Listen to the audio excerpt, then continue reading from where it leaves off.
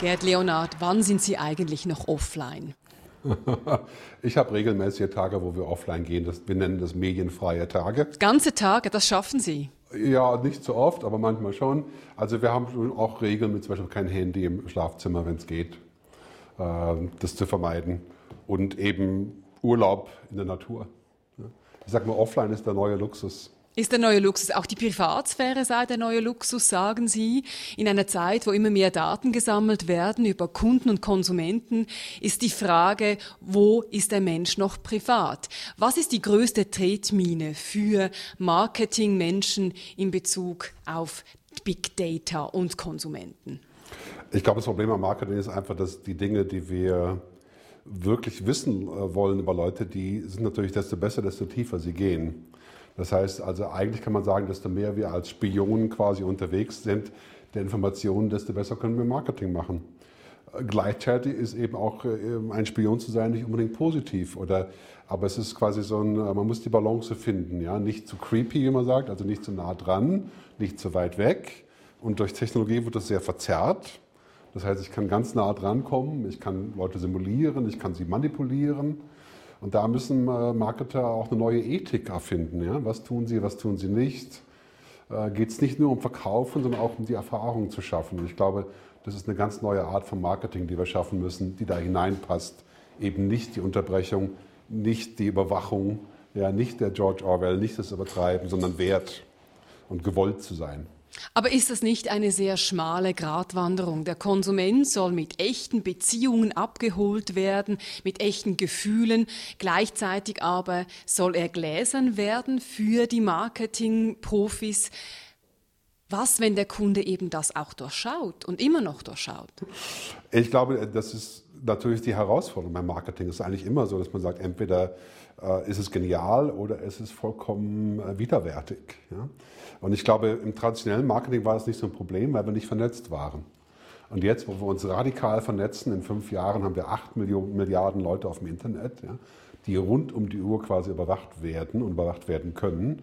Und der Benefit ist eigentlich zweiseitig, einmal Marketing und andererseits eben der Polizeistaat, ja, die das Gleiche wollen im Endeffekt. Ja. Und ich glaube, wenn Marketing zur Überwachung wird, dann werden wir es alle ablehnen. Das ist so eine düstere Zukunftsvision in einer gewissen Art und Weise. Wenn ich aber jetzt auf den Alltag schaue und den Reality-Check machen, dann ist es so, dass trotz Big Data es an vielen Ecken und Enden noch fehlt. Wenn eine Frau googelt, kommt sie schnell auf eine Diätempfehlung, obwohl sie vielleicht nie im Leben eine Diät hat machen wollen. Wenn man nach Gambia googelt, weil es dort einen demokratischen Wandel gegeben hat, nach einer Diktatur, dann kriegt man Reiseempfehlungen nach Afrika. Also da passt eben A und B noch nicht zusammen. Warum klafft Realität und Vision in der Marketingbranche noch so stark auseinander? Ich glaube, wir müssen uns allgemein den Fortschritt der Technik exponentiell vorstellen. Und wir denken als Menschen immer linear 1, 2, 3, 4, 5.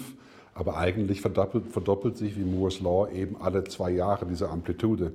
Das heißt, jetzt momentan ist Technologie noch ziemlich schlecht. Ja? Und Computer sind stupid eigentlich. Ja? Und Tracking und Cookies und funktioniert alles ein bisschen, aber nicht wirklich. Aber wenn wir uns vorstellen, dass wir heute hier sind und in 7 Jahren sind wir 30 Mal so weit auf dieser Kurve, können wir uns vorstellen, dass das alles, was heute imperfekt ist, dann so perfekt ist, dass wir gar nicht mehr wissen, wie es ohne gegangen ist. So wie selbstfahrende Autos. Und ich glaube, dass wir da uns vorstellen müssen, dass die Dinge, die heute nicht gut gehen, wie Sprachkontrolle zum Beispiel, ja, in 2 Jahren ist es erledigt, in 5 Jahren ist das normal wie E-Mail. Ja.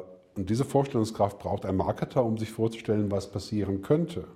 Und ich glaube, dann kommen wir an den Punkt, wo wir es eben nicht mehr als clevere Mausefalle anbieten können, das Marketing. Ja.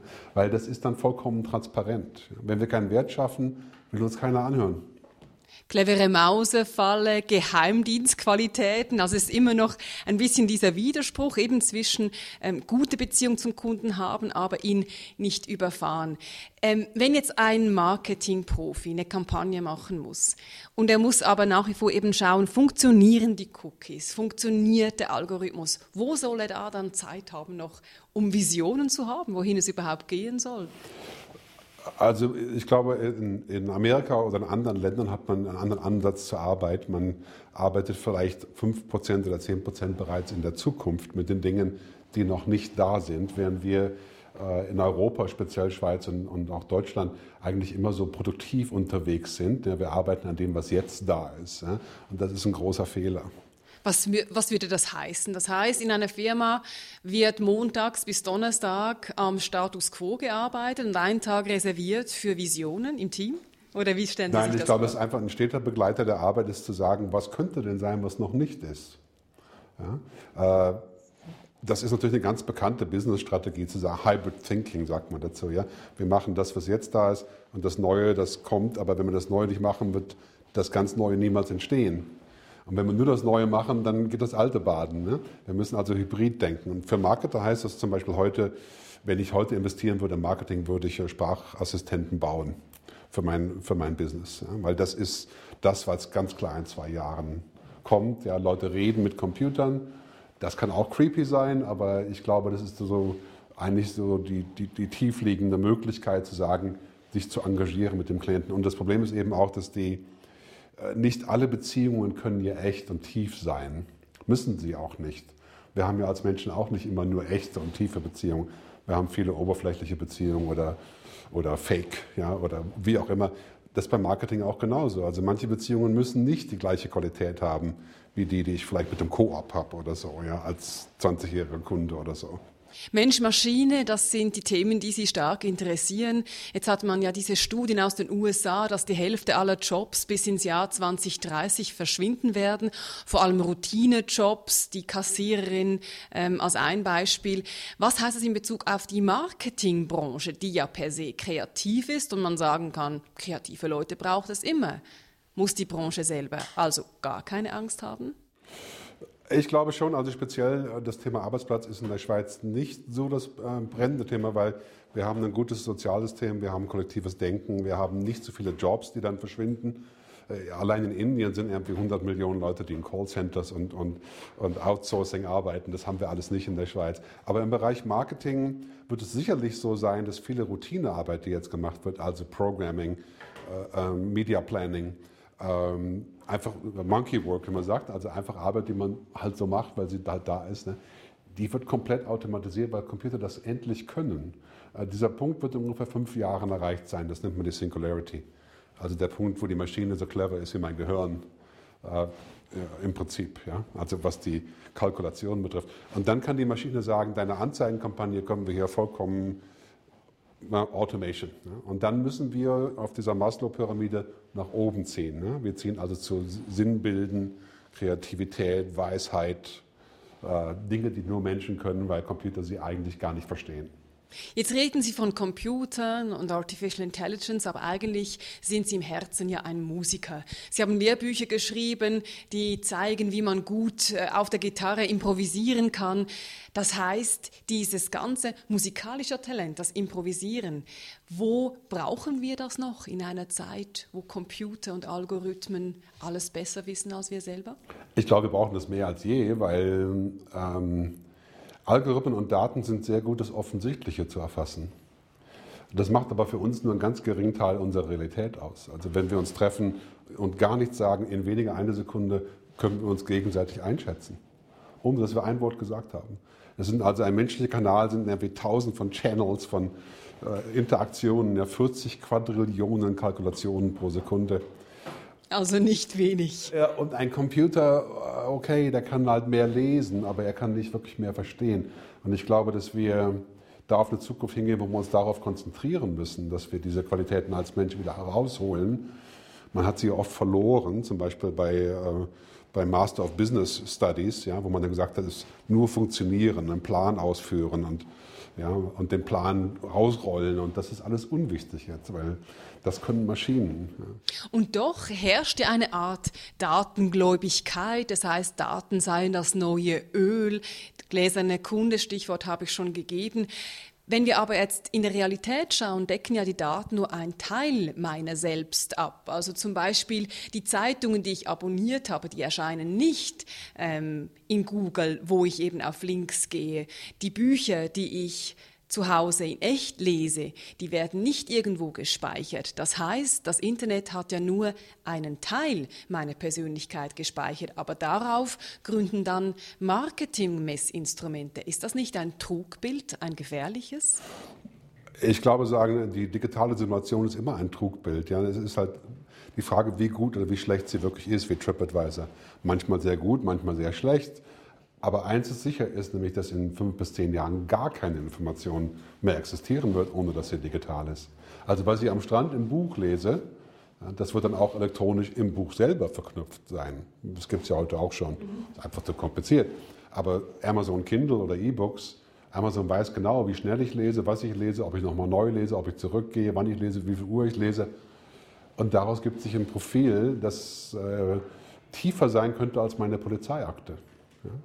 Und das ist ein weltweiter Trend und das, wie gesagt, kann sehr gut sein, kann sehr schlecht sein, je nachdem. Sie haben ja da so Horrorszenarien auch beschrieben, dass Sie sagen, was, wenn zum Beispiel irgendwann Milliarden Gesundheitsdaten aus der Cloud fallen und alles öffentlich wird. Sind das jetzt für Sie Provokationen, die Sie brauchen, um auch die Bücher gut zu verkaufen, eben so provokatives Manifesto, oder teilen Sie wirklich diese düsteren Zukunftsvisionen zum Teil? Also ich bin ja eigentlich eher ein Optimist. Also meine Meinung ist eben... Ah doch. Ja, also die sind düster, wenn man so darüber redet, aber es gibt viel düstere Prophezeiungen in dem Bereich, weil natürlich ganz klar ist, dass die Technologie sehr mächtig wird und auch überhand nehmen könnte. Meine Meinung ist, dass wir Technologie nicht zurückschrauben können. Wir können sie auch nicht verbannen, wir können sie nicht verbieten. Wir können sie für positive Dinge nutzen, aber wir brauchen halt Regulierung für die Nebeneffekte, ne? Also Sucht zum Beispiel, ja? Oder Abhängigkeit oder Outsourcing von Denken, ja? Oder Ungerechtigkeit oder Fake News und sowas. Und momentan ist das Problem nicht die Technologie selber, sondern dass wir keinen ethischen Rahmen drumherum haben. Das ist ein gutes Stichwort, denn ich frage mich, ist die Schweiz zum Beispiel hier im Nachteil?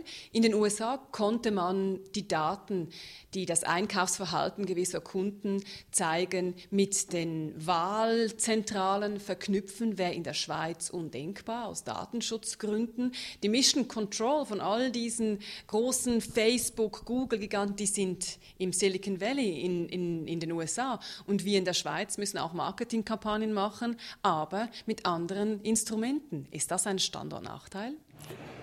Früher war das ein Nachteil, jetzt ist es ein Vorteil. Ne? Also man sagt ja auch immer aus Spaß eigentlich, die Leute, die nicht connected sind zum Internet, die wünschen sich nicht mehr als online zu sein. Und die Leute, die wirklich viel online sind, wünschen sich nicht mehr als offline zu sein. Ich glaube, der Vorteil hier ist, dass wir ein kollektives System haben, was eben den Mensch auch noch wertschätzt. Ja? Und das geht oft verloren in China oder in Amerika, weil es eben um Profit und Growth und so weiter geht. Ich glaube, dass diese Mischung zu finden, das ist unsere Mission in Europa. Denn wir können nicht anders als dabei sein, wir können es nicht ausschließen, weil dann wären wir vollkommen uncompetitive. Ja? Aber wir müssen trotzdem einen Weg finden, eben unsere Vorstellungen, unsere Werte und unsere Grundlagen, unsere Menschlichkeit einfach als unterste Grundlage zu erhalten und auch zu beschützen. Diese Fragen sind ja inzwischen sogar in Brüssel angekommen und werden diskutiert. Zurück zu Ihnen persönlich. Wenn Sie gesagt haben, Sie seien doch manchmal offline, welche Vorsätze haben Sie in Bezug auf Ihr gläsernes Dasein, Gerd Leonhard? Was wünschen Sie, könnten Sie wieder zurücknehmen? Eigentlich nicht. Also ich bin natürlich public mit der Arbeit, die ich tue. Meine ganzen Sachen können Sie runterladen. Sie können 500 Stunden Videos von mir sehen. Das ist ja nicht das Heikle. Ja, also ich glaube, ich twittere nicht über meine Kinder. Ich bin nicht mit meinen Kindern verknüpft auf sozialen Medien. Ich poste keine Fotos von meinem Urlaub und sowas. Also ich bin da schon privat, aber ansonsten bin ich schon auch public. Ja. Aber natürlich habe ich auch eine Funktion da drin und auch eine Marketingfunktion da drin, die andere nicht brauchen vielleicht. Also ich glaube, dass wir in der Zukunft darüber nachdenken müssen, wie weit wir damit gehen, weil momentan sind wir auf einer Skala von 1 bis 100, sind wir bei 5. Ja? Und es ist jetzt schon heavy. Wenn wir uns vorstellen, dass wir in 5 Jahren unsere Verkehrsinformationen, unsere Gesundheitsinformationen, unsere Einkaufsinformationen komplett verknüpfen werden und müssen, ja, um es effizient zu machen, dann brauchen wir ganz sicherlich eine digitale Identity, die beschützt wird. Ja? Also Bewusstsein auch, was man eben online stellt. Bewusstsein und Gesetze. Sie haben gesagt, dass immer mehr Computer und Roboter unser Leben bestimmen. Welchen Teil Ihrer Arbeit, Ihres persönlichen Menschseins konnten Sie noch nicht an eine Maschine delegieren, aber würden es gern? Also was ich gern würde natürlich ist, ich muss sehr viel recherchieren und wissen. Und kann man nicht outsourcen, weil ich es selber wissen muss. Ich kann es also nicht von jemand anderes machen lassen. Und das nimmt viel Bandbreite ein für mich. Also die Themen, viele verschiedene Themen, das würde ich gerne outsourcen. Aber das outsourcen würde mich auch unmenschlich machen, weil dann müsste ich quasi meinen Neokortex mit dem Internet verbinden. Das ist ja das, was einige Leute vorschlagen, dass wir das tun sollten.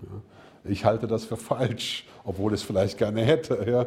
Und ich glaube, dass wir genau an dem springenden Punkt sind, wo man sagen, viele von diesen Dingen sind, wenn wir sie hätten, wäre es supermenschlich, wir wären superhuman, aber früher oder später nicht mehr wirklich menschlich. Wir würden auch Dinge verlieren dadurch. Und das ist, glaube ich, der gefährliche Punkt, wo wir in 10 Jahren hinkommen, wo wir sagen, wenn ich in dieser virtuellen Realität leben kann und meine Frau ist ein Roboter und mein Gedächtnis ist backup auf dem Internet und das wird dann möglich, dann, glaube ich, hören wir auf, wirklich Mensch zu sein.